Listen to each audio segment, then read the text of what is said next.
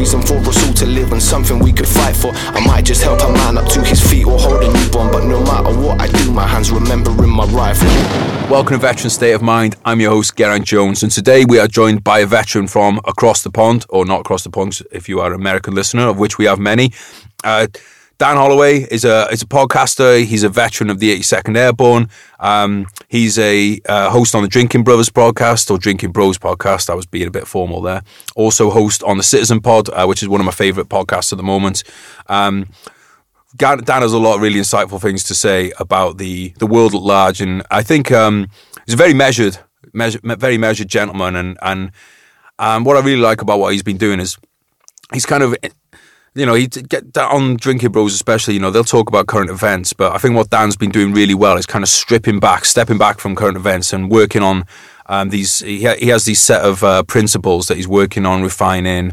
And I'm not going to go into them. I'll let the man himself speak about those. But something that I really learned from today's podcast is, you know, this idea that, you know, we can get, and I certainly do it myself, caught up in kind of current events. And I think it's very important to take a step back and look at why we react into things in the way we do, and how we should be reacting to things. I'm sure you're going to really enjoy today's podcast. And before we get into it, I just want to say, obviously, a massive thank you to our sponsors, because without them, we wouldn't be able to do this.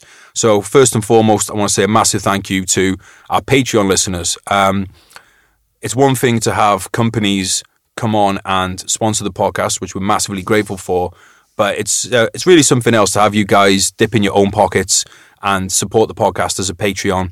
You can, if you're interested in learning more about it, or if you're interested in signing up, £1 a month or more if you want to. If you're a wealthy gentleman, a man of means, then chuck us some money, and we'll use it towards recording the podcast, bringing you more episodes. And I really just want to say thank you to all you guys that are doing that. It's much appreciated. And also thank you big time to Zulu Alpha Straps, veteran-owned, veteran-operated company who make beautiful straps for your timepiece. They got all kinds of designs, durable, tough, hard-working. They look delicious, if that is possible. If you're in the military, or if you're law enforcement, I mean, I know we're a bit tough on cops on here sometimes, but I do know we have some listening. Shout out to you guys. Thank you for bearing with us. Check them out, guys. You're not going to find a better strap for your watch. And Combat Fuel, I know a lot of us listening appreciate juicy gains. No better place to get them than Combat Fuel. Oh, I say that, you still got to do the work yourself, but Combat Fuel will help you out. They've got fantastic flavors in all kinds of different proteins. They've got different pre-workout flavors. It's got some really good pre-workouts. They brought out Cloudy Lemon recently, which I'm a big fan of. And they've also got all kinds of supplements for your joints. They've got zinc and magnesium, which I find is really good for helping with sleep. Obviously, better sleep you get, better gains you get, everything like that. All connected. Go check them out. And if you are serving in the military, all the Combat Fuel is, it's all kosher with the Informed Sports stuff. So you can take their supplements confident that you're not going to fail a CDT and be thrown out the army. So let's get into today's podcast, guys, because I really enjoyed this one. Like I said, Dan is a thoughtful guy. And I recommend everyone go and check out Citizen Pod, especially because I think Dan's doing something different there, and it's definitely, you will get a lot of value from that. So please give a very warm welcome to Mr. Dan Holloway. Bro, welcome to the podcast. Glad we could do this. Thanks. Yeah. We got a few things. Usually, mate, I'm a bit of a book perv, and I'm spotting on your shelf there, The War on the West by Douglas Murray. Yeah. Yeah, Doug's a really interesting guy. One of my favorite authors, actually. Same, bro. Absolutely. I mean, he's got Pride of Place there. Is that a sponsor thing, or is that just a you love the book? Yeah, I just want people to read it. And The Madness of Crowds as well. Very good book of his. Yeah, people should read those books. I mean, he does a really good job of just laying out the facts of kind of what's going on. And, you know, he's got that classic dry British wit about it, about the prose that he writes is really interesting. So he's always been a favorite of mine. Yeah, he's very kind of very dry. And the subject matter when you're dealing with woke. The other thing as well about Douglas Murray, I mean, this isn't like a massive point about it, but he is a homosexual man, and I feel like that kind of comes through in his delivery as well. It's that kind of, I know a few British gay guys like that who are always just so kind of dry and cutting with their humor, and there's a little bit of theater to the whole thing. I mean, I like it. He's kind of like a gay Christopher Hitchens, well, a gay, I think he's religious probably a little bit more than Hitchens ever was. So, well, anybody is more religious than Hitch, but yeah, he's a really interesting guy. Yeah. So I'll second down on that one. Check out War on the West. So, mate, we've got. I really want to talk today about your whole kind of like citizen project and everything you going on, liberty and your thoughts on it, your thoughts on being a good citizen and how that ties into the bigger picture and all these things that we've been going through in the last kind of few years. But I think for those people that don't know you, I'd love to get a bit more of knowledge about your kind of your upbringing and like the kind of the origin story about how you got to these points. So where did you grow up, and what was the kind of code of ethics that you were given as a child? Sure, yeah. I grew up in upstate South Carolina near Clemson University. Your American fans may know where that is. As far as a code of ethics, I mean, my home life was pretty unstable, I guess, in that regard. But the code of ethics that I suppose I really gravitated towards was, things that I read about, not engaging in the hero worship that Western culture is kind of defined by, especially now. Never been terribly impressed by celebrity. Not necessarily. There are celebrities who do impress me, but the idea of celebrity doesn't really have much of an effect, and I don't think it should. But yeah, as far as a code of ethics, like I was mistreated as a child, and I always, it took me a while to come to grips with how to handle that, because it's easy to fall into, it's easy to be cynical and hold the things that have been done to you against everyone you come into contact with. But that doesn't really make a lot of sense. We talk a lot about not judging people based on the actions of others, not creating monoliths. It's just intellectual laziness, right? And I think that people that use a rough upbringing or some mistreatment in their past as an excuse to, act like assholes all the time, that's just social and emotional laziness. Frankly, it comes very close to cowardice, in my opinion, because you're kind of refusing to deal logically with what's happening to you or what's happened to you. So, I thought a lot about it. I decided that, and this is something that I say a lot, if you can turn your pain and suffering into empathy for other people, then you can save 2 lives, yours and theirs. I think that's kind of maybe the point of life in general, is to, live your life, experience the things you experience, be diligent about understanding them and then distilling them for other people, so that all of our collective wisdom can benefit each of us, right? Nobody's going to go through everything in life, but, there are a lot of things that are common about different situations. So not everybody's going to have a startup business that's, taking a lot of their time and it's super stressful, but a lot of people will have financial stress in their lives. And if you can understand how to deal with one, you can understand how to deal with all of those. So I kind of refocused myself there intellectually over the years. Once I graduated high school, I was kind of, I like to read and stuff. So went to school for a while.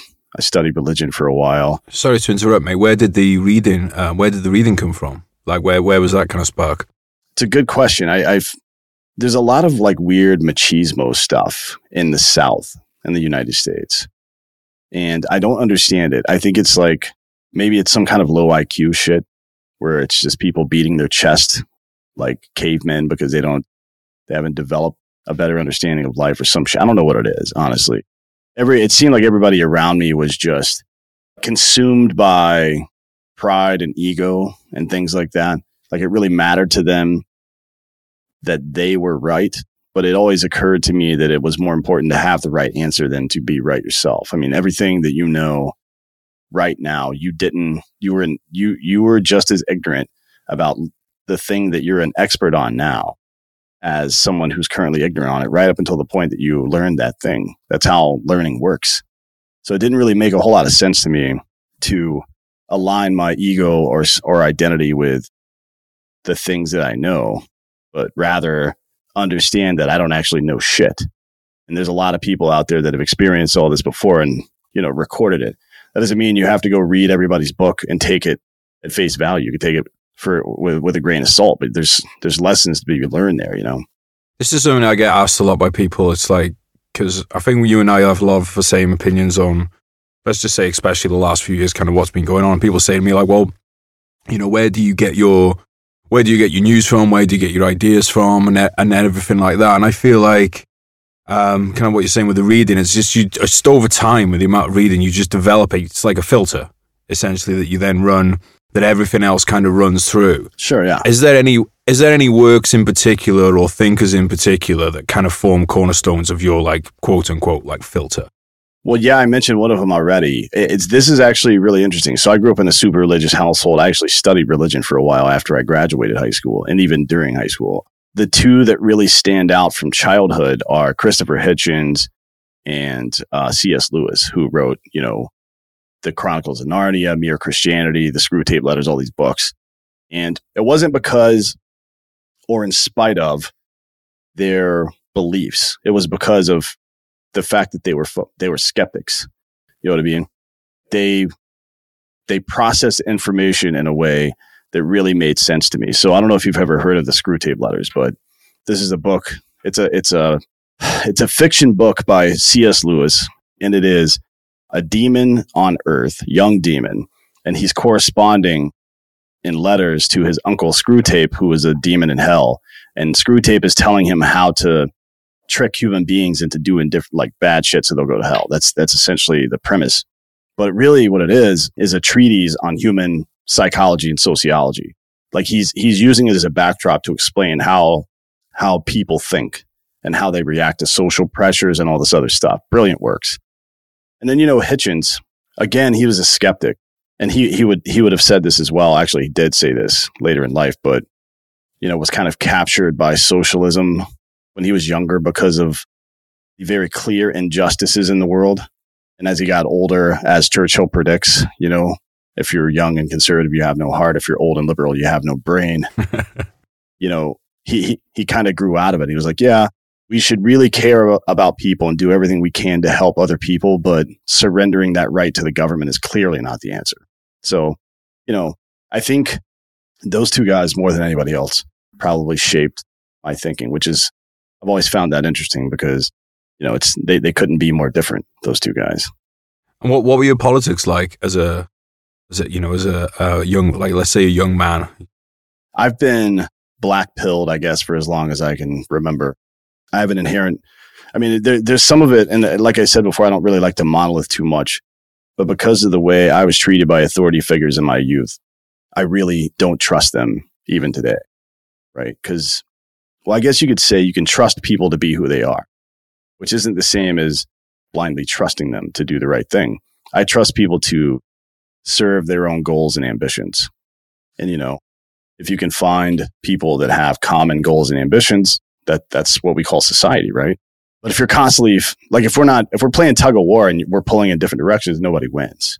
It just kind of keeps going until time runs out, I guess. Or the rope snaps. Yeah, for sure. So my politics is kind of like, leave me the fuck alone. But, that's to me, that's not enough. Like, when I was young, that was fine. But now I realize, and Plato says, if you don't take an interest in the affairs of your government, then you were doomed to live under the rule of fools, right? And that's one of the things I base the show Citizen on. It is that you can either be in control of your own life, you can live a principled life and contribute to society and solve problems before the government gets there and be a good citizen, or you will be a subject, right? You will be a subject under the rule of somebody else. And that is something that I'm not willing to do, right? So that we talk about this a lot. I was actually talking to Chris Williamson about it the other day. Like the instinct to leave other people alone, live and let live attitude is that's a good instinct to have, I think, but it's kind of naive, isn't it? Like, it ignores the fact that there are people out there that are hungry for power. Yeah. And they will do anything to get it. And the only thing that stops them is that there's more of us than there are of them. You know what I mean?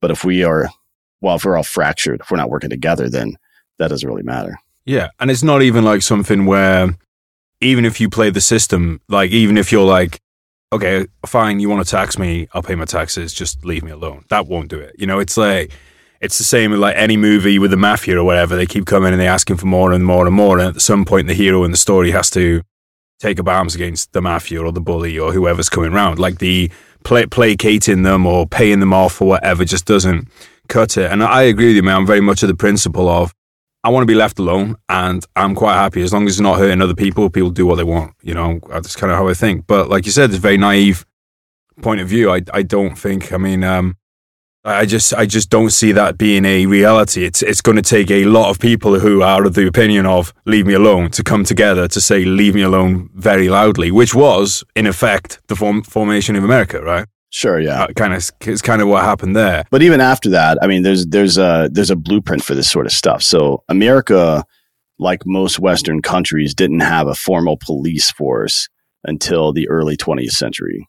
There were sheriffs sometimes. In major areas, there would be sheriffs.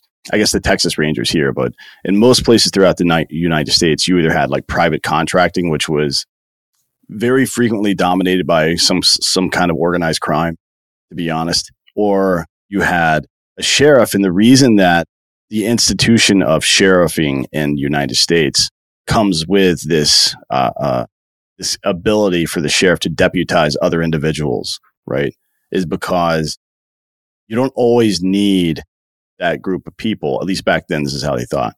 I don't need a constant police force because people are just going to do what they need to do. But when we need police, you know, it's every able-bodied man in the community's job to step up and be that guy. It doesn't matter what your background is. You know what I mean? So think about the posse in general. There's a horse thief running around and you're a farmer and your neighbor's horse gets stolen. Even if you don't like your neighbor, the sheriff comes around and is like, hey, we're getting a posse together. You're all deputized. Let's go find this dude. You do that because that's the social contract, right?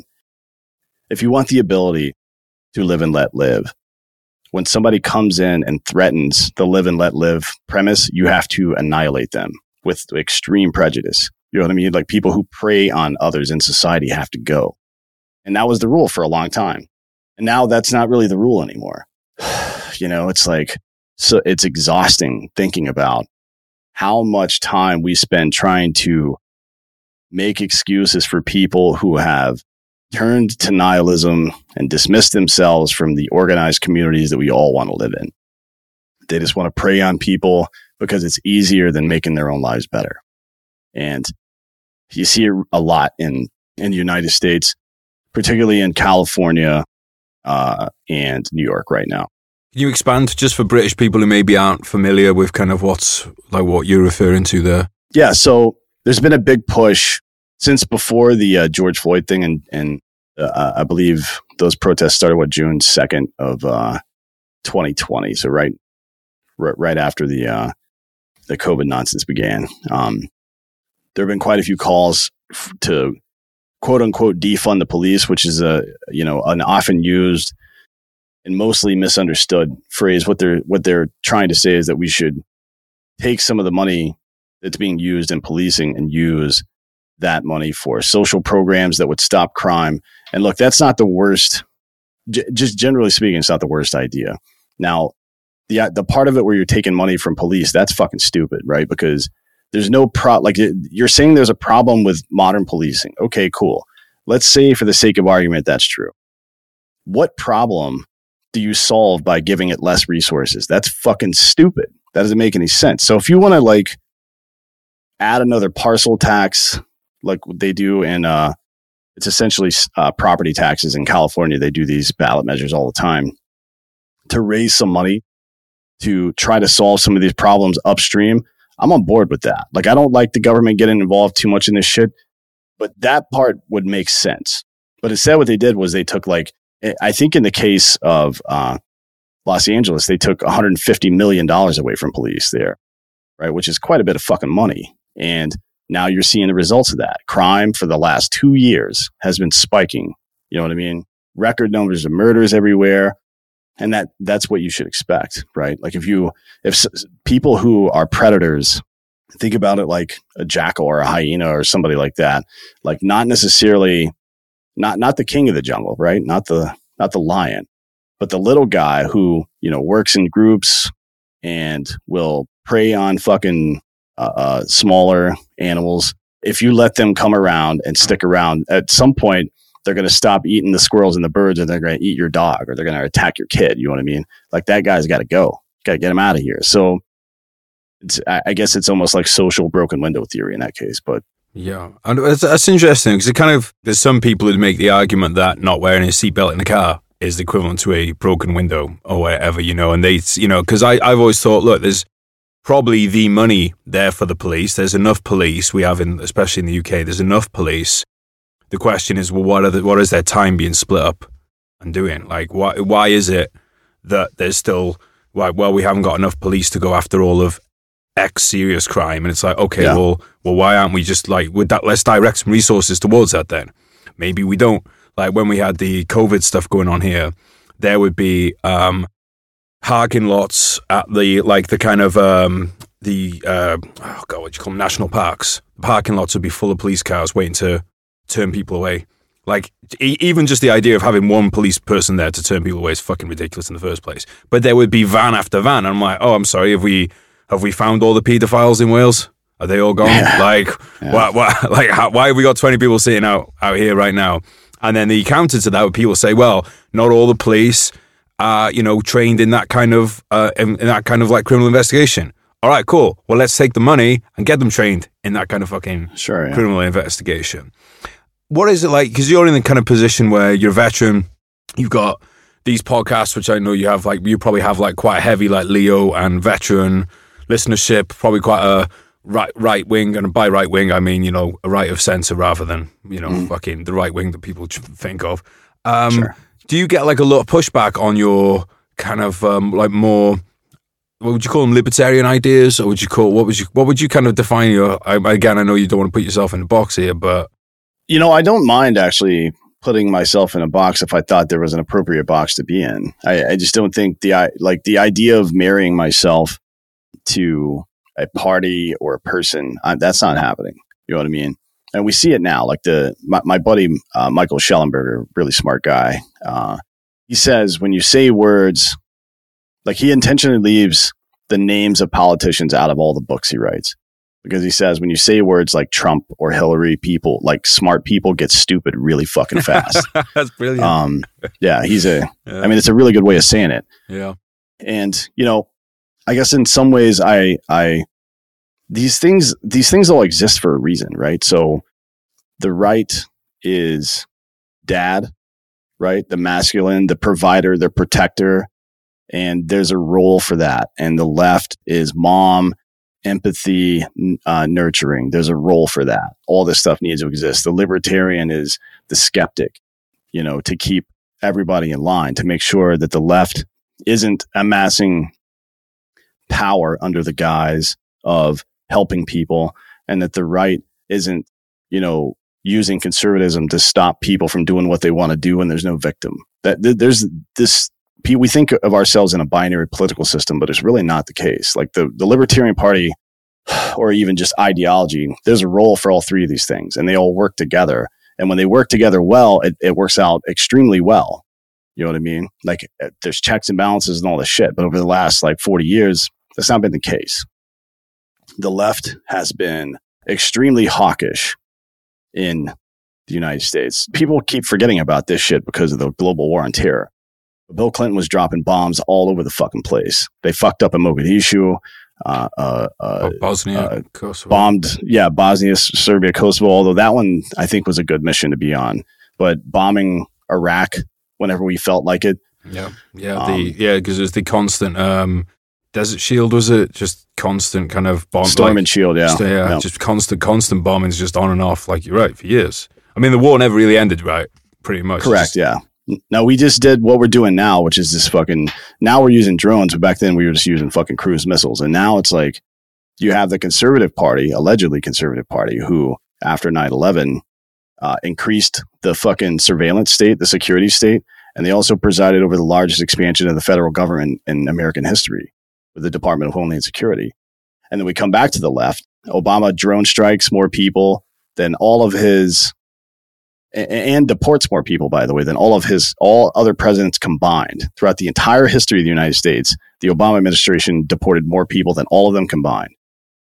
Trump's a bit of a wild card, right? Who knows what the fuck's going on with that guy? But now Biden's back in and we're war hawks again. You know what I mean? So neither one of these, I can't speak really for the Libertarian Party because they've not had enough power to really influence a lot, but the liberal and conservative parties haven't been doing liberal and conservative shit. And I think that's why everything's fucked up. Yeah, mate, like for instance, why the fuck are the Democrat Party not pushing ending the war on drugs? I have no idea. You're the Liberal Party. Most people use drugs. Most people use drugs in a responsible kind of way. Why is this not a big issue? I always thought when Obama got elected to a second term, I assumed, like a lot of other people did, I didn't vote for him because I think the Affordable Care Act was, again, so healthcare was another issue that the left should have taken care of. But instead, they do this Affordable Care Act, which is basically just a handout to insurance companies, right? We're spending hundreds of millions of dollars a year on administrative costs, not actual medicine, on administrative costs. And nowhere in the bill does it stop the pharmaceutical industry from gouging the fuck out of everybody. Like, it was a piece of shit bill.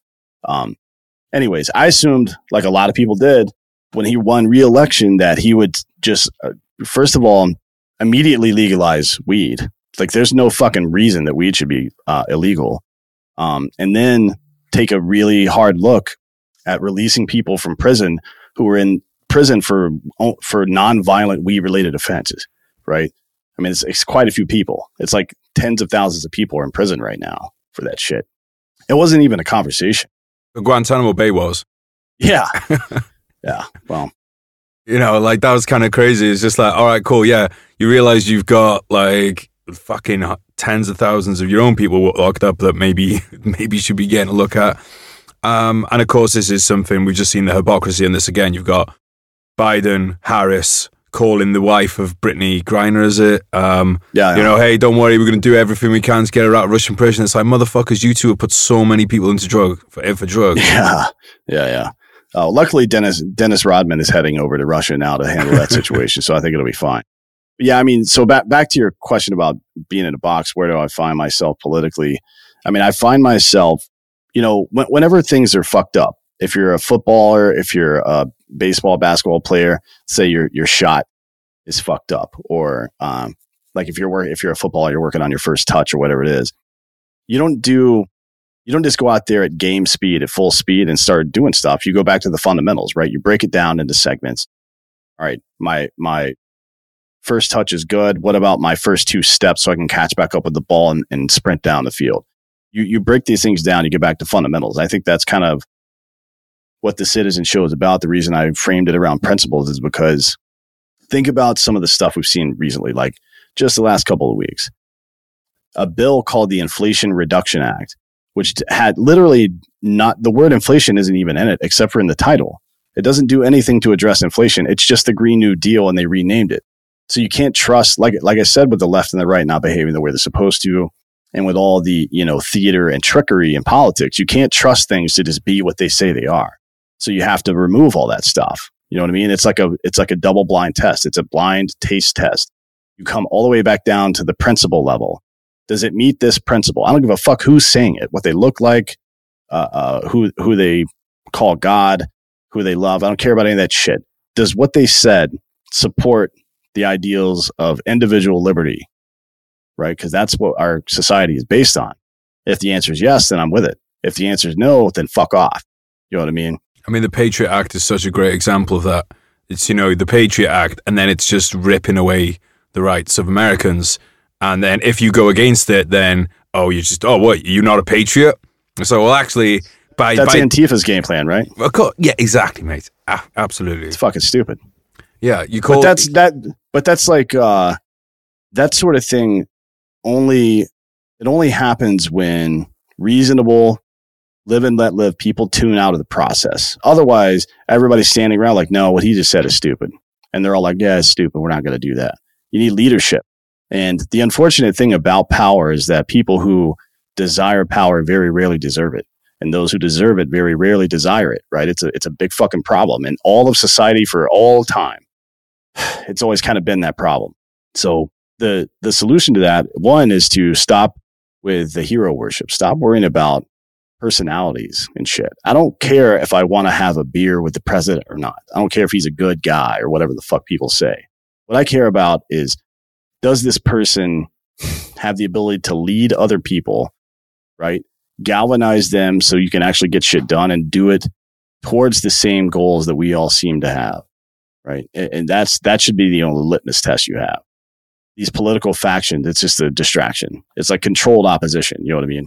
Yeah, I mean, they're all eating from the same trough, and it's just, sure, yeah. The trough never goes away or it's empty, so it's just, yeah, sure, you can have you can be the one that they think's calling the shots, and until there is, like you said, like, and it's happening, there's people coming in now who have just said, fuck, this is enough, and we all need to put our hands up and accept that we have all been part of the problem here by not being involved in this stuff. We've let it happen because I think I was one of the people who was, my kind of thing's always been like, all right, fine, you skim the tills in the background, you do your little shady deals in the background. I know you're making money off us, whatever, but stay out of our lives, fine.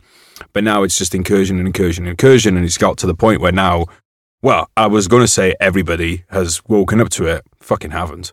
Which is, in a way, really alarming, because if the last 2.5 years are not smacking people in the balls and saying, like, we have a fucking problem here, a critical problem, I really don't know what will. Like, what's your kind of outlook on the next few years? Because I remember a few years ago, actually, one of the first episodes we did, I see you got the Black Rifle coffee sticker on your laptop there. Me and Matty, you probably know Matty Scotland.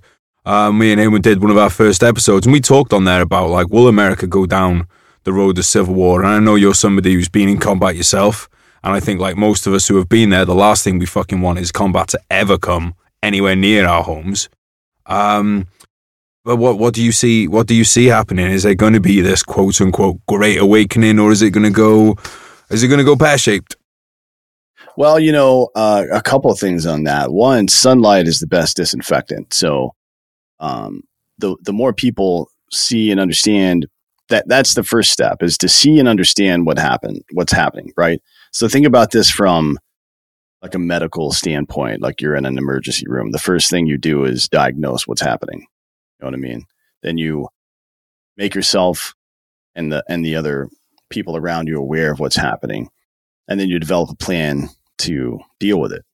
It started with these dicks getting, like you said, getting away with things. They're just kind of skimming a little bit, and you're like, all right, cool. I mean, for the convenience it provides, I'm willing to look the other way.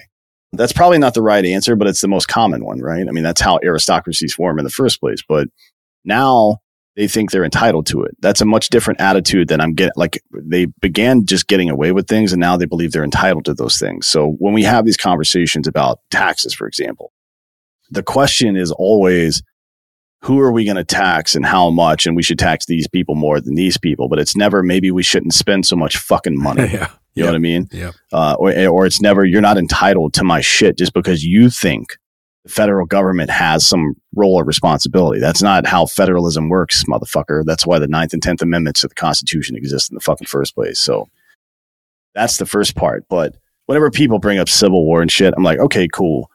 A civil war between whom and over what? Wars are not like, they're not just like, they don't randomly, riots and shit will break out randomly.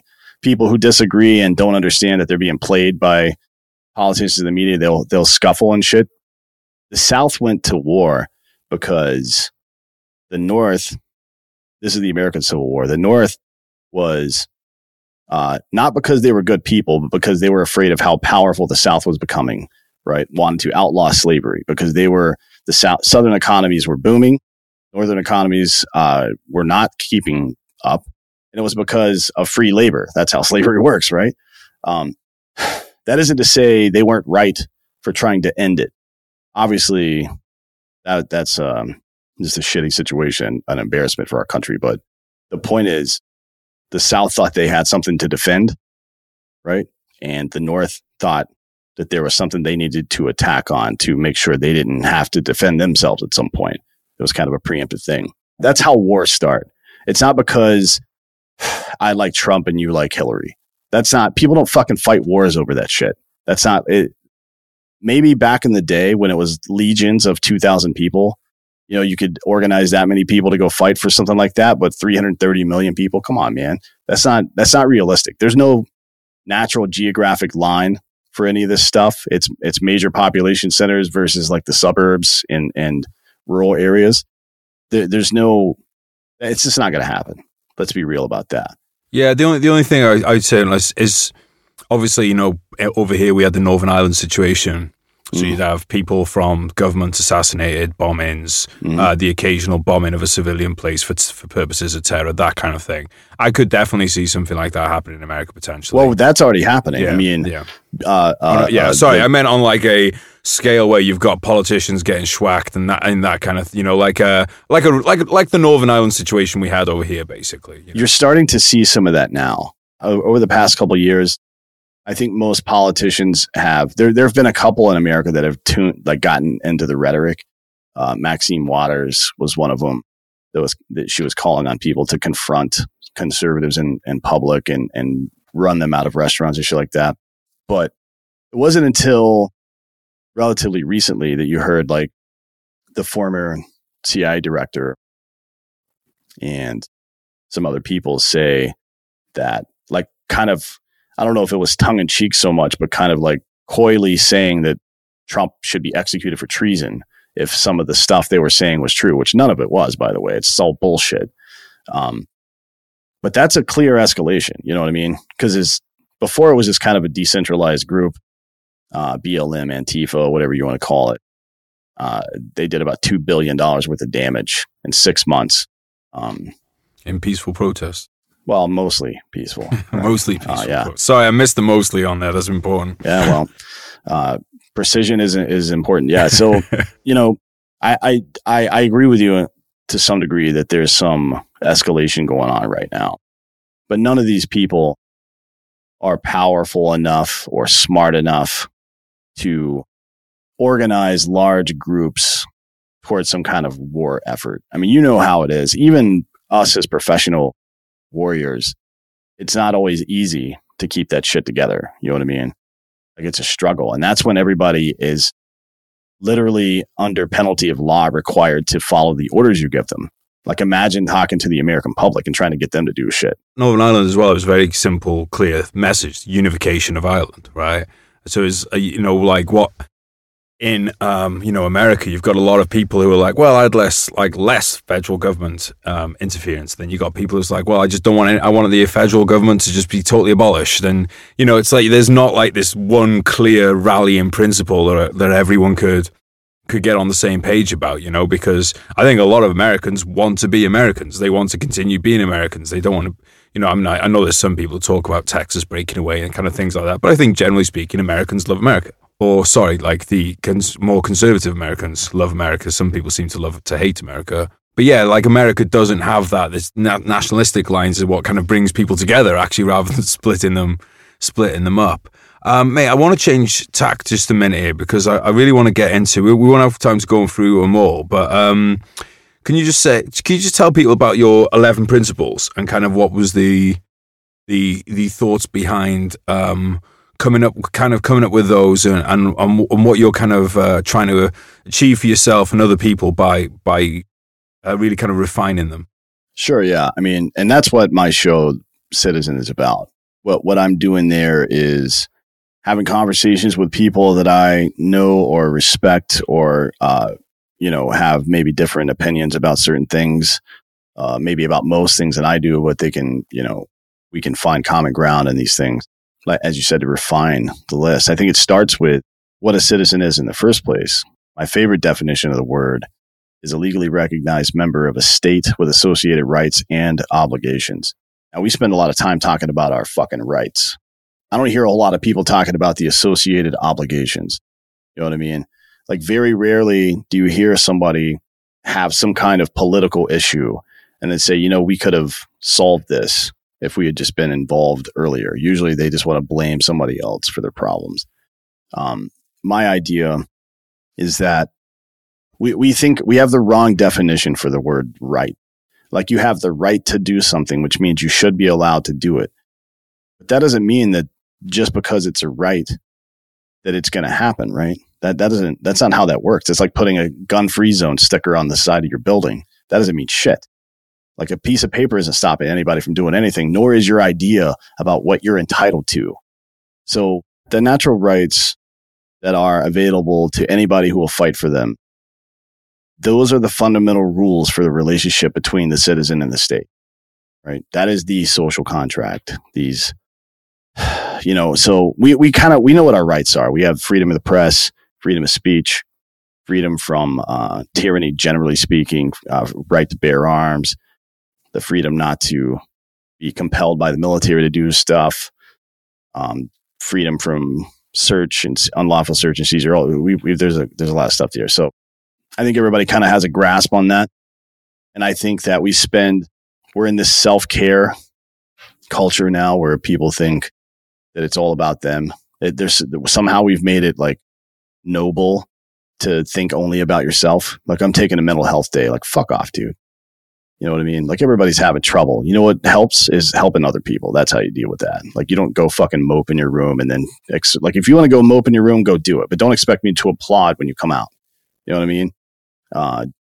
And not to discredit it. If that's something you need, go do it. But don't expect praise for that. What we respect is resilience. You know what I mean? That's what we respect. Anyways, we all kind of have an idea about that stuff.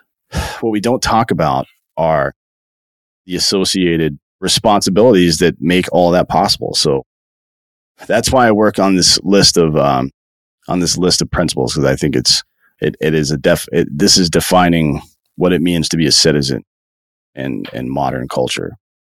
I think it's a great idea, mate, because certainly, like I'm one of those people who I'll write my goals down and I'll write certain things down. I'll put certain things onto lists. And I thought, when you brought this up, I think it was on the podcast with Andy Frisella, and I was like, fuck, why haven't I ever done this? Because it's once you started talking about it, I was like, oh yeah, like I agree with a lot of this stuff, but just putting it down, and you've got slides here on your on the Citizen Pod social media, and it's just important to just refine everything down in anything, because so a lot of time we have great intentions and we might have some great thoughts and we might have some great motivations, but sometimes that you have to take all that clutter and just work it down into a very simple sentence that you can just, when there's a situation comes up and you don't know how to react to it, if you've got those guiding principles, that you have your actions to it. I was talking to a friend about this the other day with this Andrew Tate being thrown off, social media. I think the guy's a fucking dweeb. But, yeah. Well, I mean, he's a good kickboxer. He's a dweeb. But at the same time, I don't think it's a good idea banning people from platforms. And I explained to her, I was like, look, this is why, like, you have to have the principle of I believe in everybody having free speech, because then when it comes up, you're taking the emotional out of the argument, because well, I know this is my principle. And therefore, it doesn't matter how I feel about the situation. This is my principle. Therefore, this is how I act. It's like a little flow chart. So I wanted to talk about a couple of these specific ones, mate. Considering we've been talking a lot about kind of American stuff, I think this might be a good one to do. So number 5 is I will put more into this country than I take out of it. I think, as we say here in the UK, that kind of principle does exactly what it says on the tin. But for you, as Dan Holloway, what does that mean to you? Like, what are the kind of things that you work on, or that you kind of you see as ways of putting stuff into the country? Sure, yeah. I mean, so one of the reasons, by the way, again, for this list is that it is my belief that you can control your effort and your attitude and nothing more, right? So people that get into dieting or fitness or whatever it is, the number one, most common barrier to entry is that they just don't know where to start. You know what I mean? I don't know, what can I do? And then when you expand that beyond just your day-to-day life, like how can I affect society and culture and make my country and community better? That's a hard question for some people to answer for themselves. Like what can I do? I'm just one person. Well, it is a zero-sum game, right? Group psychology is a zero-sum game. There's going to be some nuance in there for sure, but the effects, psychology is more contagious than any virus. Fear permeates society hate permeates society, but so does strength. On 9/12, after the day after 9/11, people were pretty goddamn close in this country. You know what I mean? So it is possible, and it happens very rapidly. So I like to tell people that, like, you can control your effort and your attitude, nothing more. And then, you get to, I'll put more into this country than I take out of it. It's kind of loosely based on the Boy Scout ethos, which is like, leave things better than how you found them. Notice it doesn't say leave things as good as you found them. It says leave things better. And it understands a couple of things. One, that you have a responsibility for the things around you, for your environment, for your community. And two, thermodynamics, the second rule of thermodynamics, everything's kind of breaking down and it needs constant maintenance, not just physical objects, but society in general. Our communities need maintenance. So what can you do as a regular person who doesn't talk into a microphone, who works in a fucking cubicle or drives a truck or something like that? How do you put more into your country than you take out of it? Well, it begins with your attitude, right? One of the things I've found is that if you present two sides of a political debate to somebody, they will gravitate towards one or the other based on what their fucking predisposition is, right? If you remove the tags and labels and reduce it down to principles, now you can have a conversation about what it means what the word liberty really means. You know what I mean? I think that's an important conversation to have with people who think differently. And that's the first thing you can do. Learn about people from people. If you're a conservative and everything you know about liberals is shit that you hear on Fox News, then you are failing your country, right? Because all they're doing is telling you the most negative shit about that person. And the reality is about 80% of people agree on most things. You know what I mean? There's some, wackos here and there. The natural laws again. That's the natural law stuff, right? We agree on most natural laws. Yep. So I really think that the thing you can do most to put more into your country than you take out of it is that it's recognizing that you're being lied to and influenced by somebody and cutting out that middleman, right? That should be your job in your community. I mean, think about it at work. If you're a manager and you operate at work based on he said, she said bullshit, failure, right? That's an abject failure of leadership. Even if you do it in your personal life, that's a failure. You go straight to the source and you find out what's actually happening. That's what a fucking adult does. So understand this. If somebody is trying to divide you, they are trying to conquer you. That's why the phrase divide and conquer exists. It's a fucking 5,000-year-old military strategy, but it works pretty much everywhere. So if, person A is trying to tell me that person B sucks for some reason, like why? What's your agenda? Immediately ask what's the agenda there, because what happens is people, when your first interaction with a different group of people is accusatory or just negative in any kind of way unnecessarily, then you've poisoned that relationship. You know what I mean? Like how do we come to consensus when I'm being told that you're my enemy all the time? And I actually believe that. It doesn't work. So there's all sorts of physical, you can do charity work, right? And I don't know how it is in the UK, but in the US, we had a big problem with violent crime in major cities in the early 90s, late 80s, early 90s. So we wrote this crime bill that criminalized a lot of stuff. There's probably some racist elements to it looking back on it. But seeing a problem and trying to solve it by putting violent people in prison, I don't have a problem with that in principle. What we know about crime is that there's two primary factors in crime: fatherless homes and poverty, right?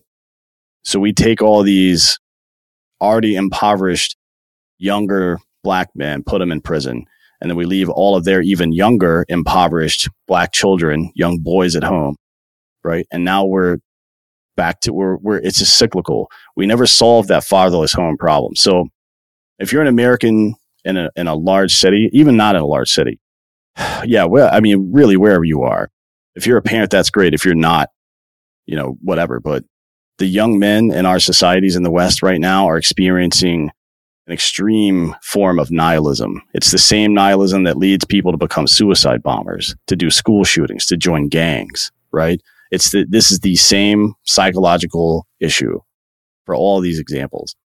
Now, how do you deal with that? That's a tough question, man. I mean, most of the major studies show about education that the number one predictor of academic success is parental involvement, not race or gender or social class or any of that stuff. It's just your parents being involved in the process. So what does that tell us, right? That the Boys and Girls Clubs of America were a really good idea, and we should have kept funding them instead of just giving up on that. It says that if you want your community to be safer, that weird kid in school, right? Maybe be a friend to him. Maybe go see what he needs. And if you're a parent of young men, especially, teach your young boys to be intolerant of bullying for sure. But instead of treating the victim as a victim, which doesn't really help anybody, go back to the bully. Be like, hey, what's wrong? How can we fix this situation? Because people like that aren't doing it for fun. They're doing it because they're in pain. And that doesn't excuse their behavior. But if you want to stop that shit in its tracks before it becomes a school shooter, before it becomes a gang member, before it becomes a terrorist, then you have to do something about it. And that's the obligation that comes with the rights associated with being a citizen in the United States or anywhere, really. Like, you have the obligation to identify problems in your local area and fix them. It's really that simple. And sometimes all you have to do is give a little bit of your time and attention. You don't have to be a genius or rich or any of this shit to do this stuff. I know everybody's lives are busy, but you can go on Saturday and coach youth baseball. You can do something. Mate, everyone's got 20 minutes to walk down the street and pick up some litter. Yeah.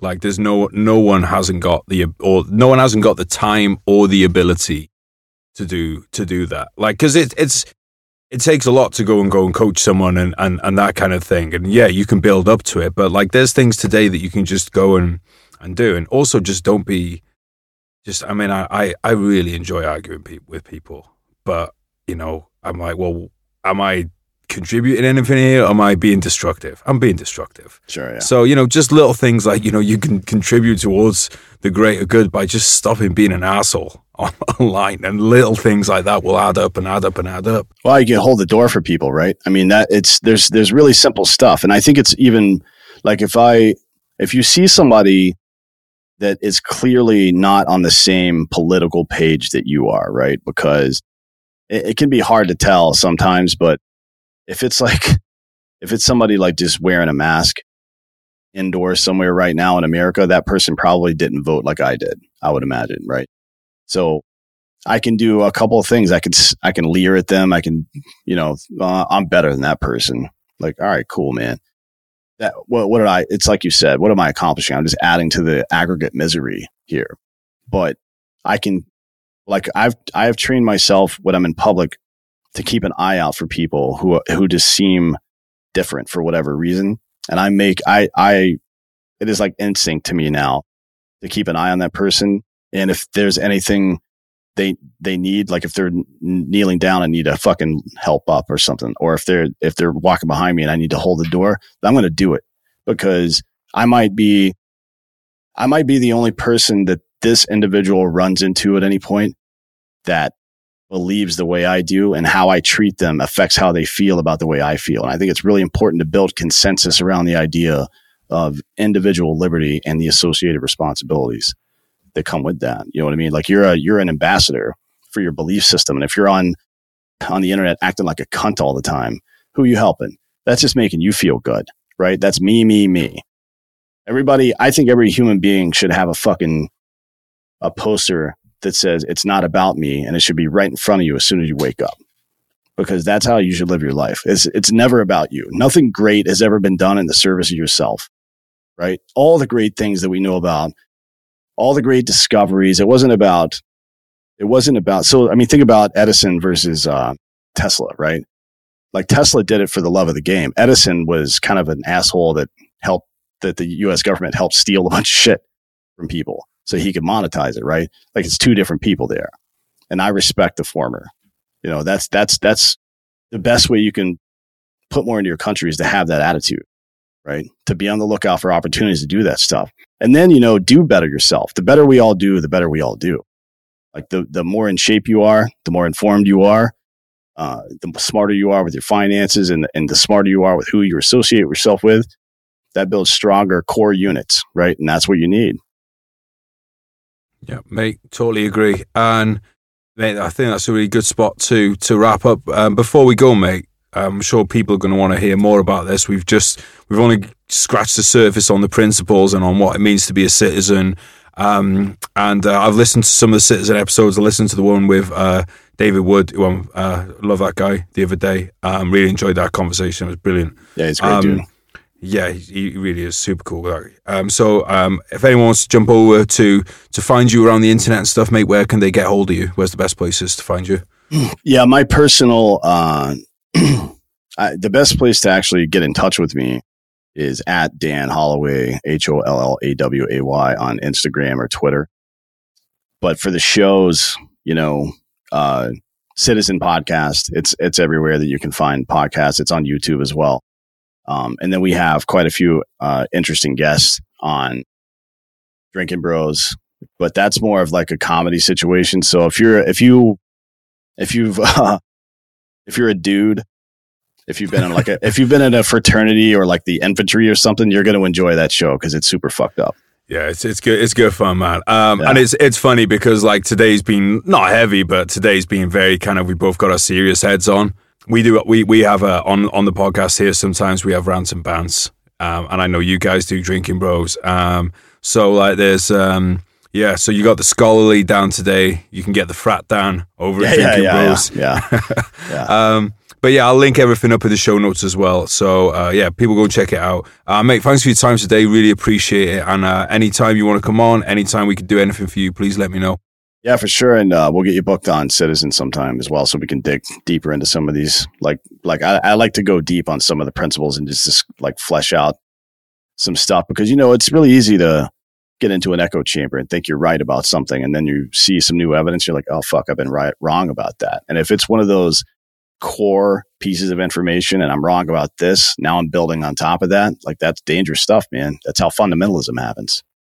Yeah, mate, I couldn't agree more. And kind of without going back, into another episode, I used to be statist as hell, so I kind of got to this point, and now it's like, well, once you get to if you were ever at the point where you knew you were wrong and you've come to another opinion and other opinions that you're at now, you have to be open to the idea that you're wrong now too. You've been wrong before, you could be wrong now. Yep. But bro, thank you so much for that. I'll link everything up so people can find you. Hope you have a great day, mate, and listeners, we'll catch you next time, and we love you. Bye. Sold a dream to all of us, a dream